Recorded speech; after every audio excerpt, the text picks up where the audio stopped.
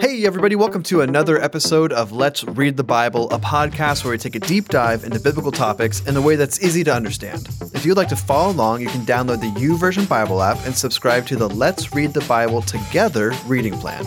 We also have that plan available on our website, grove.church. And as per the usual, if you have questions while you're reading along in the Bible or you're listening along with us, we would love to take time as much as we can to answer those questions. Or maybe it's just a question that you've been wondering about for a while. We want to take time to answer those questions. So I would encourage you to take a moment and send them in to us. I would say stop the podcast right now and send it in to us so that you remember to send those questions in. But there's two ways. One, you can send us an email. The email address is info@grove.church. Or you can send us a direct message in our Facebook page. We are the Grove Church in Washington State. You can DM us there and we get the questions there as well. So we'd love for you to do that. We do enjoy those questions as they come in. And today we are actually going to be starting a new book this week, and that's the book of Proverbs. Yeah, right. Oh, you need the app, bro. Some of our staff members have an app that they are ridiculous with. But so we are starting the book of Proverbs this week, and you're going to find Proverbs is probably one of the most, I like to use my own little phrase called hiccupy books to read. Only because it's not necessarily fluid. It's these quips, it's these thoughts, it's these wisdom-driven pieces of information that are really good to be challenged to read with. And we're going to see that the whole purpose of robbers. The whole purpose of robbers is really to take stuff from you. Take your stuff. It's like Satan. No, the whole purpose of Proverbs is about this idea of wisdom. And the commentary that I read or the survey I read just talks about the goal is just to describe and instill wisdom in God's people, a wisdom that is founded in the fear of the Lord and that works out the covenant life in a practical everyday situations and relationships. It's one of those books where I think with the vast majority of the Bible, I would say never just take a verse. Always look at what the context around it. With Proverbs, go ahead. You'd probably be fine. Pretty much almost. If you just took a verse, you'd be all right. Yeah, it's so true. I think I made a comment last week just about taking a verse because I think one of the Psalms we hit was, I know it was, but one of the Psalms we hit was the idea of wisdom literature a bit, and you can kind of almost pull it out of its chapter to hit the same thought. And that's Proverbs. I mean, pretty much through the book of Proverbs, you're going to find that there's moments where he's like, man, that verse is really good, and it doesn't really relate to the next verse, so you can take it kind of as it stands on its own. So Proverbs, the book entirely is often credited to Solomon as its author or the collector. I never thought about this piece until I read it, but the idea of the author or the collector of its contents, including the Proverbs that were written by and copied by Hezekiah's men. And then there's an editor, if you will. Yeah, an editor. It was actually really interesting because I always remember reading the Proverbs at times like, well, I know Solomon wrote most of these, but I don't know these other guys. But he's the one that kind of put it all together. No, there are two other batches from different groups called the Wise and the Oracles of Agur. Not a girl, but Agur. Agur. And then there's no author given for the chapter 31, which talks about the excellent wife, Proverbs 31 woman, as some people have remembered it being referred to. So, but there's no author directed for that specific proverb itself. But Solomon's the guy that kind of collaborated or put it all together, packaged it together for us. The first 6 Proverbs covers an intro to the entire book. To the entire book, and comes across as a father writing his son. You'll see this in the first handful of Proverbs. It's a fun offering instruction to his son. And then we find this in the very beginning of Proverbs, and we're not going to dive into. You'll find over the next several weeks of the podcast, we're probably going to each take a proverb or two and just highlight one that kind of stood out to us or one that we found interesting and wanted to talk more about. So as we're reading through Proverbs, you'll get some of that in the coming weeks. Today, I just want to kind of give us a very big picture overview of Proverbs. And really the beauty of the book is chapter 1, verses 1 through 7 provide that for us. This is effectively the introduction for the reader to the entire book. And it gives us the framework with which we can enjoy the book properly. And so I'm just going to read it real quick for us. It says this, Proverbs 1, verses 1 through 7. It says, the Proverbs of Solomon, son of David, king of Israel, for learning wisdom and discipline, for understanding and insightful sayings, for receiving prudent instruction in righteousness, justice, and integrity, For teaching shrewdness to the inexperienced, knowledge and discretion to a young man, let a wise person listen and increase learning, and let a discerning person obtain guidance. For understanding a proverb or a parable, the words of the wise and their riddles. The fear of the Lord is the beginning of wisdom. Fools despise wisdom and discipline. And so you see right out the gate, Solomon is setting the stage for the following verses and chapters. And his whole heart and the whole purpose of his writing is described. It's to help understand righteousness and justice and integrity. It's to understand wisdom and discipline. It's the idea, and I love that verse 7, and this is kind of where he kind of puts the bow on it, right? But verse 7 just says this: the fear of the Lord is the beginning of wisdom. And then he makes a statement, and you'll see throughout Proverbs these contrasting statements between the wise and the foolish, or the folly. You'll see wisdom personified as a woman who is in contrast to folly portrayed as a promiscuous woman. And you'll see this ongoing contrast between wise and fool, wisdom and folly, even purity and impurity. And so, but he says the beginning of fear the fear of the Lord is the beginning of wisdom and knowledge. And he says the fools will despise wisdom and discipline. And it's very true. And one of the things I remember as a teenager growing up, my youth pastor told me, the best thing to do is, if I don't know what to read in the Bible, which as a teenager you don't really ever know because it's such an overwhelming book to take a bite of. He said you can never go wrong with reading some Psalms and a proverb a day. There's 31 proverbs in the book, and it would always play out to a proverb a day for every day. Even those months that don't have 30 days, you have a proverb a day that you can read. So it's going to be a really fun read, I think. It's like I said, a little hiccupy, a little clunky because it's not as fluid as a normal book that we will have read, whether it's narrative or prophetic literature or epistles that have been written by New Testament authors. It really is kind of a clunky as far as how readability. But I think it's also really quick sound bites that hopefully you'll find some nuggets to just stop, chew on, and think through. Well, I think with the wisdom literature, pretty much all of the books can be summed up with the phrase, the fear of the Lord is the beginning of wisdom. Yep. So I was frantically searching to see if that exact phrase was in Song of Solomon, which I did not see it. But with the other 4 books, the theme is there for sure. I can vouch. So for Job, Psalms, Proverbs, and Ecclesiastes, that's a big deal. Well, let's jump into Romans. But before we do, hey listener, have you left us a 5-star review on Apple Podcasts or Spotify? You know, that sure would be cool of you to do. So, dude, I don't know. Hey, listen. All of a sudden, out of nowhere, I think you did it last week, and I think this week.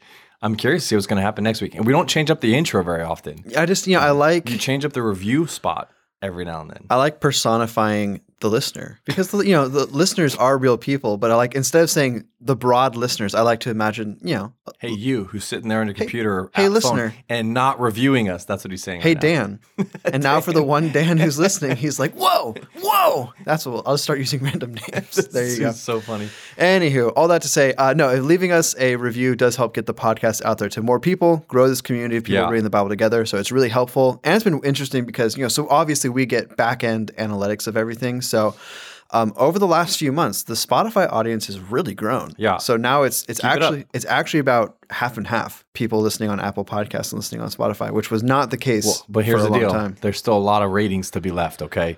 That's true. No, I'm just kidding. It really, and I know I said this last week, I'm going to keep saying it, but it really does just increase the opportunity to see the podcast community grow as we read the Bible together. We'd love for you to do that. I think I said at the beginning of this year, my goal is to see us hit 100 reviews on Apple Podcasts. That was the original. And then Spotify came up. And so we're at 69 reviews so far on Apple Podcasts, which I think is awesome, which means we're 31 away from hitting that 100 mark. Would love for that to happen. And I'm going to shoot for the stars. I'd love to see 15 reviews. 15 5-star reviews on Spotify. So we're at 15 right now. And again, for me, it's not necessarily about the accolades, but it's just about the reach. So we'd love for you to do that today. All right, enough talk of reviews. I know, sorry. That's not why you're We here. talk too much about reviews sometimes, but That's not why you're here, It's just listener. fun. You're here for Me. Romans. Just kidding. Another word that starts with R. Actually, you're probably here for the whole discussion. But anyway, all right. So today we're going to be talking about Romans. Romans was a letter written by Paul to the church in Rome. Basically, it had been established, but Paul had never actually been there, which is kind of interesting. So obviously, Paul does. Spoiler alert: Paul dies in Rome. So he does eventually. He does eventually know that. He does eventually get there, but Just it's kidding. not for a little bit. For the date, it's commonly thought that Paul wrote this in the late 50s. And then he makes his trip to Rome in the early 60s. So probably, 5-ish years before he goes, probably is where we can say this is happening. And then this is no exaggeration. This is one of the most historically significant books of the Bible. Yeah, I would agree. You could argue the most. It's hard. It's weird to put. I don't know if I could put it above the Gospels, but like you could really. You almost feel dirty just even saying Yeah, that. I know. Man. But anyway, it's probably the most complete systematic theology of the gospel, which basically what that means is taking everything that we as Christians believe and condensing it down to a very simple, I shouldn't call Romans simple, but condensing it down to saying this is what we believe and looking at it from a bunch of different angles. That's what Paul does. When it was first written, that's kind of like what the letter was praised for. And then as time has gone on, I found this quote in, I believe it was the N.T. Wright books, the New Testament in its world, which is highly recommend, listener, really good.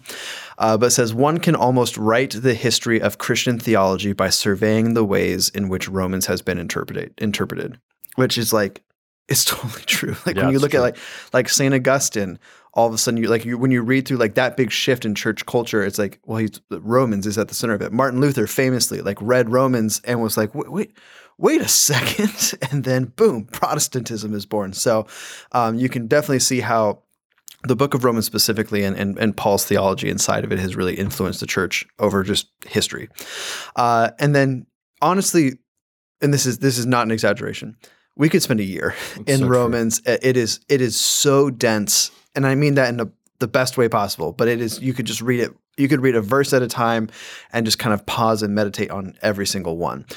So the way we're going to do Romans is we're going to hit highlights from it. We're not going to try and recap. It's not like the narrative books where we can really just do recaps of chapters upon chapters. In Romans, we really just kind of have to pick our battles, as it were. But I will say, listener, as you read through it, do not feel guilty about saying, maybe I need to pause and like reread it or think about this for a second and come back to it.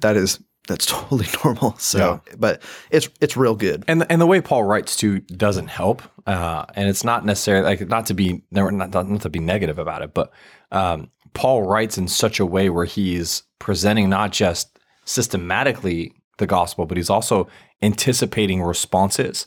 He's reflecting on questions that he's heard or statements that he's heard that are not in total alignment with the gospel. And so the way Paul writes is he's writing not just a foundational piece, but he's writing 2 or 3 or 4 questions ahead. So he's trying to answer those at the same time. So it can get really, really, it's almost like biblical ADD, it's distracting at times. So going everywhere, to be able to stop for a second and just reprocess, reread what was just written is a big deal too. So I would say make sure you do that. I bring this up often, but Paul is the only biblical author who is referenced by another biblical author saying how hard it is to read.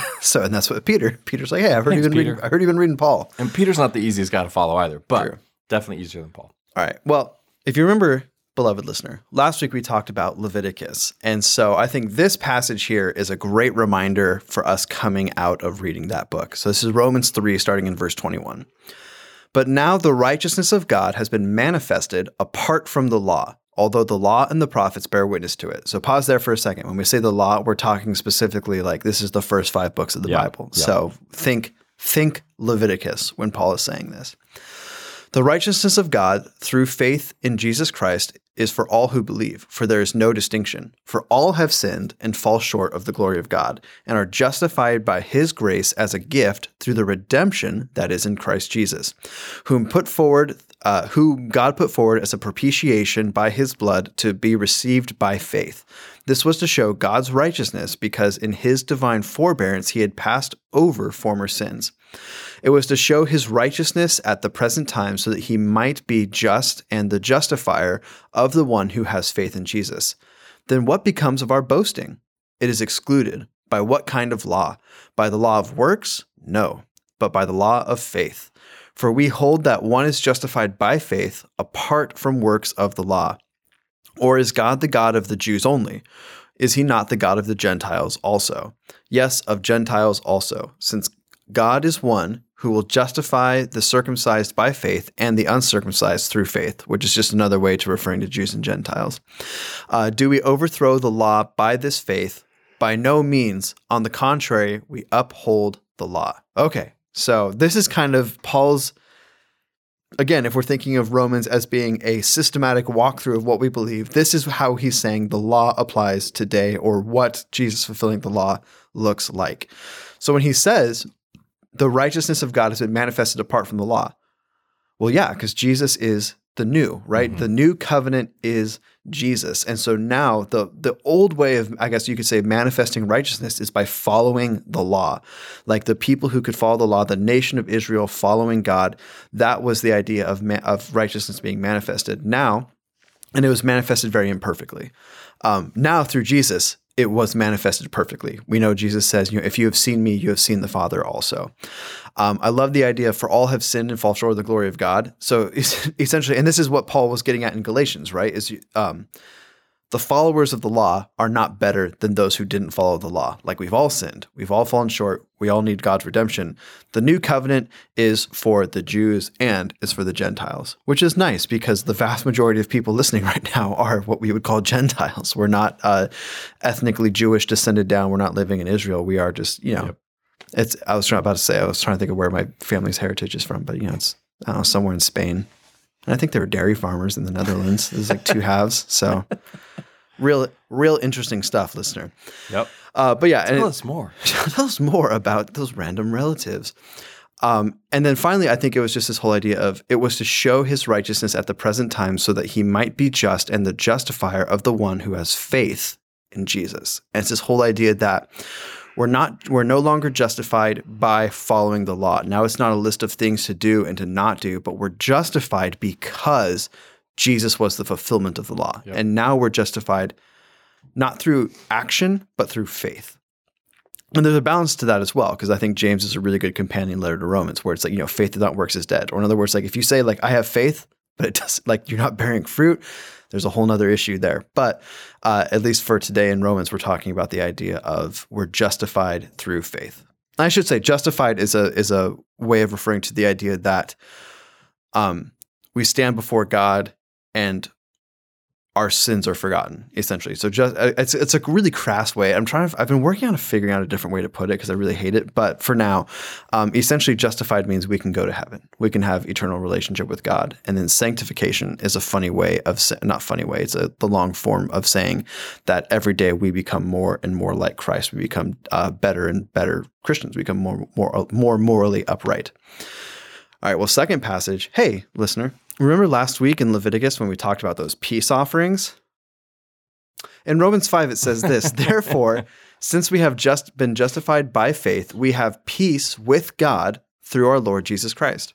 Through him, we have also obtained access by faith into this grace in which we stand, and we rejoice in the hope of the glory of God.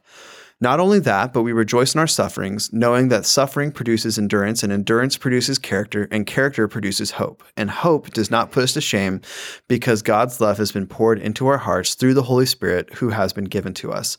For while we were still weak, at the right time, Christ died for the ungodly. For one will scarcely die for a righteous person, though perhaps for a good person he would even dare to die. But God showed his love for us in this, that while we were still sinners, Christ died for us. Since, therefore, we have been justified by his blood, much more shall we be saved by him from the wrath of God. For if, while we were enemies, we were reconciled to God by the death of his Son, much more now that we are reconciled shall we be saved by his life. More than that, we also rejoice in God through our Lord Jesus Christ, through whom we have now received reconciliation. So yeah, those old offerings in Leviticus where it talks about, we're specifically making this offering as a peace offering to God, to be thankful for the peace that we have in God. Well, now Jesus is that final offering of that final, that I guess I don't know what you want to call it, that final stake in the ground of, no, we have eternal peace with God. I love it. And it's the same idea of where we have that peace by faith. Yeah. We have that peace by the grace that God has given us. So really cool.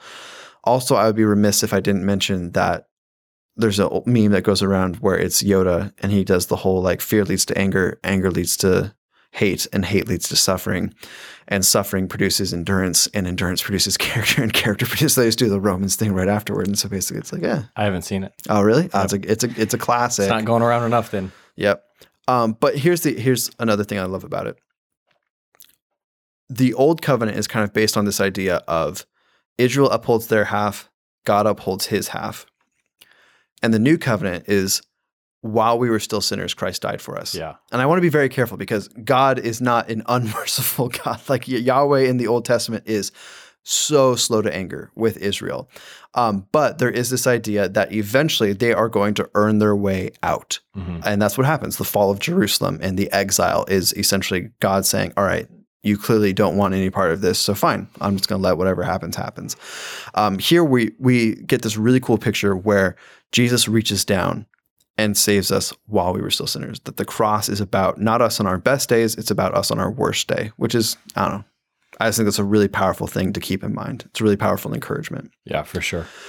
And then finally, the last highlight I'm going to give today in the first 10 chapters is thinking on what is to come. And this is in Romans 8, verses 18 through 25.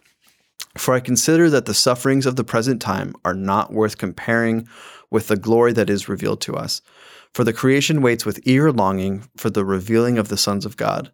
For the creation was subjected to futility, not willingly, but because of him who subjected it, in hope that the creation itself will be set free from its bondage to corruption and obtain the freedom of the glory of the children of God. For we know that the whole creation has been groaning together in the pains of childbirth until now. And not only the creation, but we ourselves, who have the first fruits of the Spirit, groan inwardly as we wait eagerly for adoption as sons, the redemption of our bodies. For in this hope we were saved. Now hope that is seen is not hope, for who hopes for what he sees? But if we hope for what we do not see, we wait for it with patience.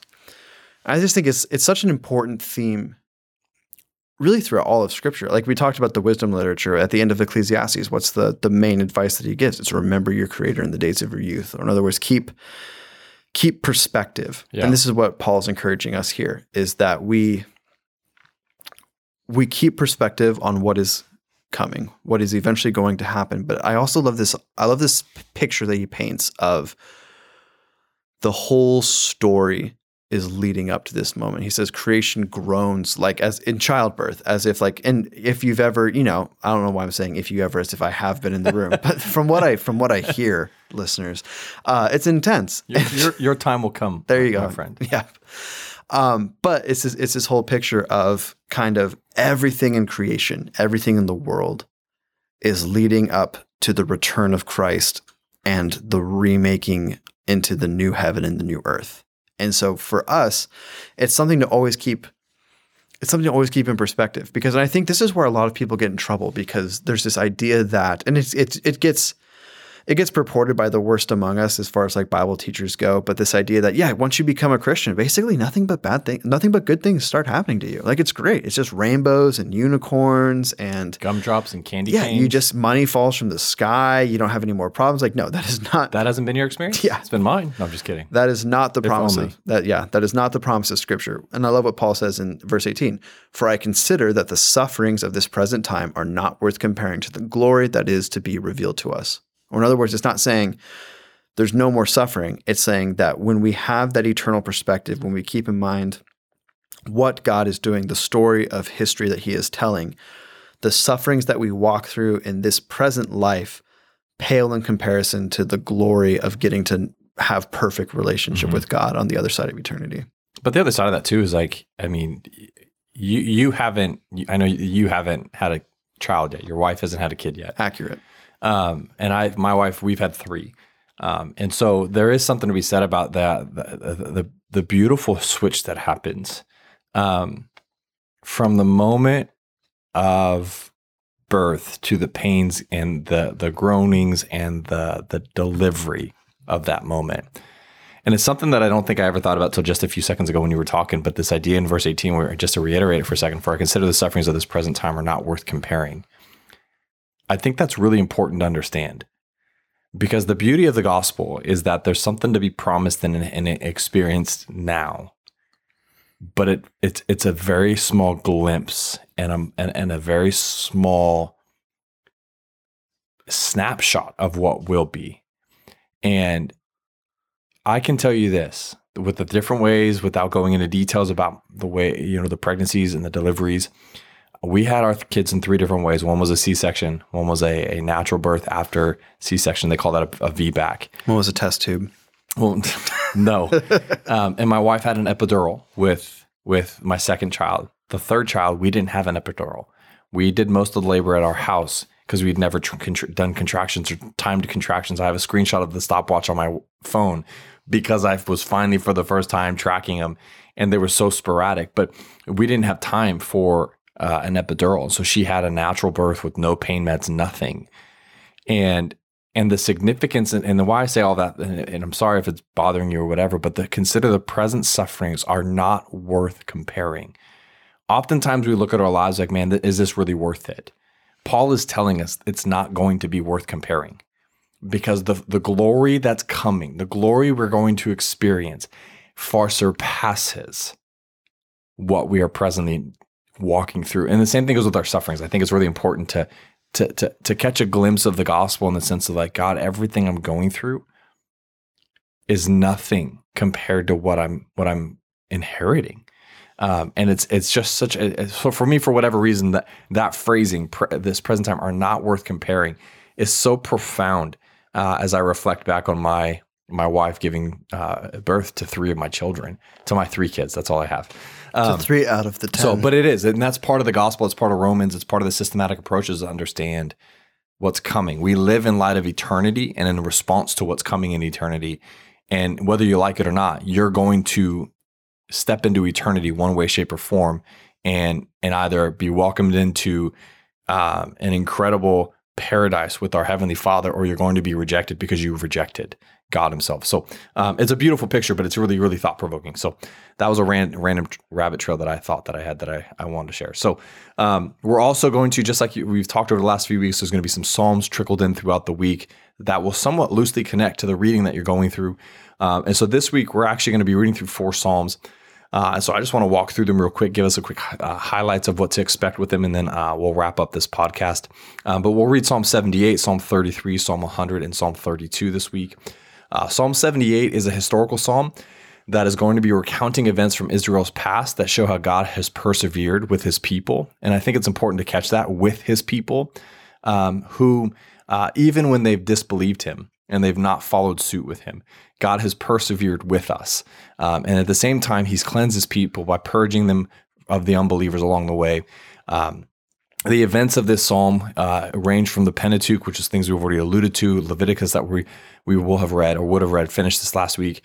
It covers Pentateuch, it covers Joshua, Judges, Samuel, and ends with David.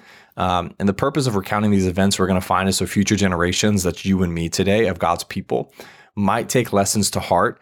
And that way we particularly won't become unbelieving and rebellious like those described in this psalm. So it's not just a historical account, but it's God's people. The unbelievers were removed from the people of God, and don't do what they did. So don't be unbelieving, don't be rebellious, but trust God and be patient. Psalm 33 is a hymn of praise to God who makes all things. He rules all the things for His purposes, and who has chosen a people to be His own for the sake of the whole world. That's what Psalm 33 is. So it's just a simple rejoicing and a thankfulness to that. Psalm 100 is a psalm of giving thanks and celebrating God's kingship. It's interesting. There's a handful of psalms, Psalm 29, 93, and then Psalms 95 to 99 that are called the kingship psalms. And in essence, it's just celebrating God's kingship. It's rejoicing in His kingship. And this psalm in Psalm 100 kind of wraps that up, even though it doesn't directly worship God for His kingship. It kind of ties it. It's like a nice little bow at the end of these. And so you'll see some similarities between Psalm 95 and 100, but it's just part of that kingship genre or whatever, that theme, if you will. And then Psalm 32 is usually classified as a thanksgiving hymn. Worshipers give thanks to God for the joy of having their sins forgiven, which again is a really great way to end the reading for that day. And even this week, it's something I think we should always be practicing week over week. Is just remembering the salvation and the forgiveness of sins that God has given us. And so that's it for what we're going to read the Psalms, just to give you a quick snapshot of what those look like too. All right. Well, one quick question that came in this week, and I think this will just be a quick little rapid fire, but I'm curious to get your thoughts on it, Aaron, because we haven't talked about this before. Why do some Bible translations have red letters? What do you think about them? What do you think about red letter Bibles? Red letter Bibles. Some of them have translations because those, in essence, mark and indicate words that Jesus has spoken. And so I don't know why they all don't. I actually think it was a fairly new, modern idea as just a way of distinguishing. Yeah, it's not very old. To be able to differentiate between what words were just said or written versus what words actually came out of the mouth of Jesus when he was on this earth. Mm-hmm. I'm a big believer in. I like just the good, clean, full black letters across the board. Really? I do. I'm not a big red letter guy. You're weird, bro. But here's my one weird stance. This is why I was curious if we were going to sync up on this or not. I feel like all the letters of God should be red letter. You know what I mean? See, I don't. You don't think so? Okay. I was like, in the Old Testament, like, why isn't, like, when it's actually God speaking, why don't we red letter that stuff? Why is it specifically Jesus in the Gospels and that one part of Acts? Because Jesus matters more than God. No, I'm just kidding. Just kidding. No, no. In that degree, yeah, I actually think it would be kind of fun and a nuance to have that. But I do. I mean, I read I have a translation or a version of the Bible. It's called the Jesus-centered Bible, which actually has teal-colored Old Testament scriptures that allude to or point to the coming Messiah. Which we can make the argument all of Scripture should be pointing to the Messiah, which isn't accurate, but it can be. I understand the argument, but it still, I think it still has the red letters of Christ, the words of Jesus actually spoken. And I would say probably the difference between the two, as I'm just processing now, is the words of Christ were actually verbally spoken by Jesus himself, by an actual being, an actual person. So the difference would be, this is what God has said to me, and so I'm communicating that to you, versus this is what we know for a fact, verbatim, what came from Christ. True. So I think that would be the only nuance. But I actually would agree with you. It'd be fun to be able to see, or I would like to see, scripture that is highlighted a different color that would have been God speaking in the Old Testament, because it just helps differentiate. Because if you're anything like me, when I read the Bible, I get distracted and I kind of forget who's saying what at what time. So to have that difference is a big deal for me. You said it's called the Jesus-centered Bible? Okay. We haven't talked about that before, but that sounds interesting. You didn't know I got that? No. Dude, I got that when I was like youth pastor. That's what I preached from when I was youth pastor. Like, so it's got teal with the parts where it like shoots in the Old forward. Testament, it shows highlights of this passage. Oftentimes is referred to the coming Messiah, and it'll kind of have some little notes to it. Gotcha. Like in the Elihu passages of Job. Maybe, yeah. Well, that wraps it up, this listener. I don't remember reading Job in it, but that wraps it up for this week's episode of Let's Read the Bible. We are a podcast of the Grove Church, but we're not the only resource of the Grove Church. You can log on to our website, grove.church, and check out all of our resources there. There's on the media tab, as well as if this podcast has been a financial blessing to you. Not a financial, I keep messing that up. If this podcast has been a blessing to you and you'd like to financially contribute to the ministry of the Grove Church, you can do that by clicking the give button in the upper right hand corner. But hey, thanks for listening. Listen, if it's been a financial blessing to you, awesome. I don't know how. True. But we're not giving any money. But anyways, thanks for listening, and we look forward to talking to you next week.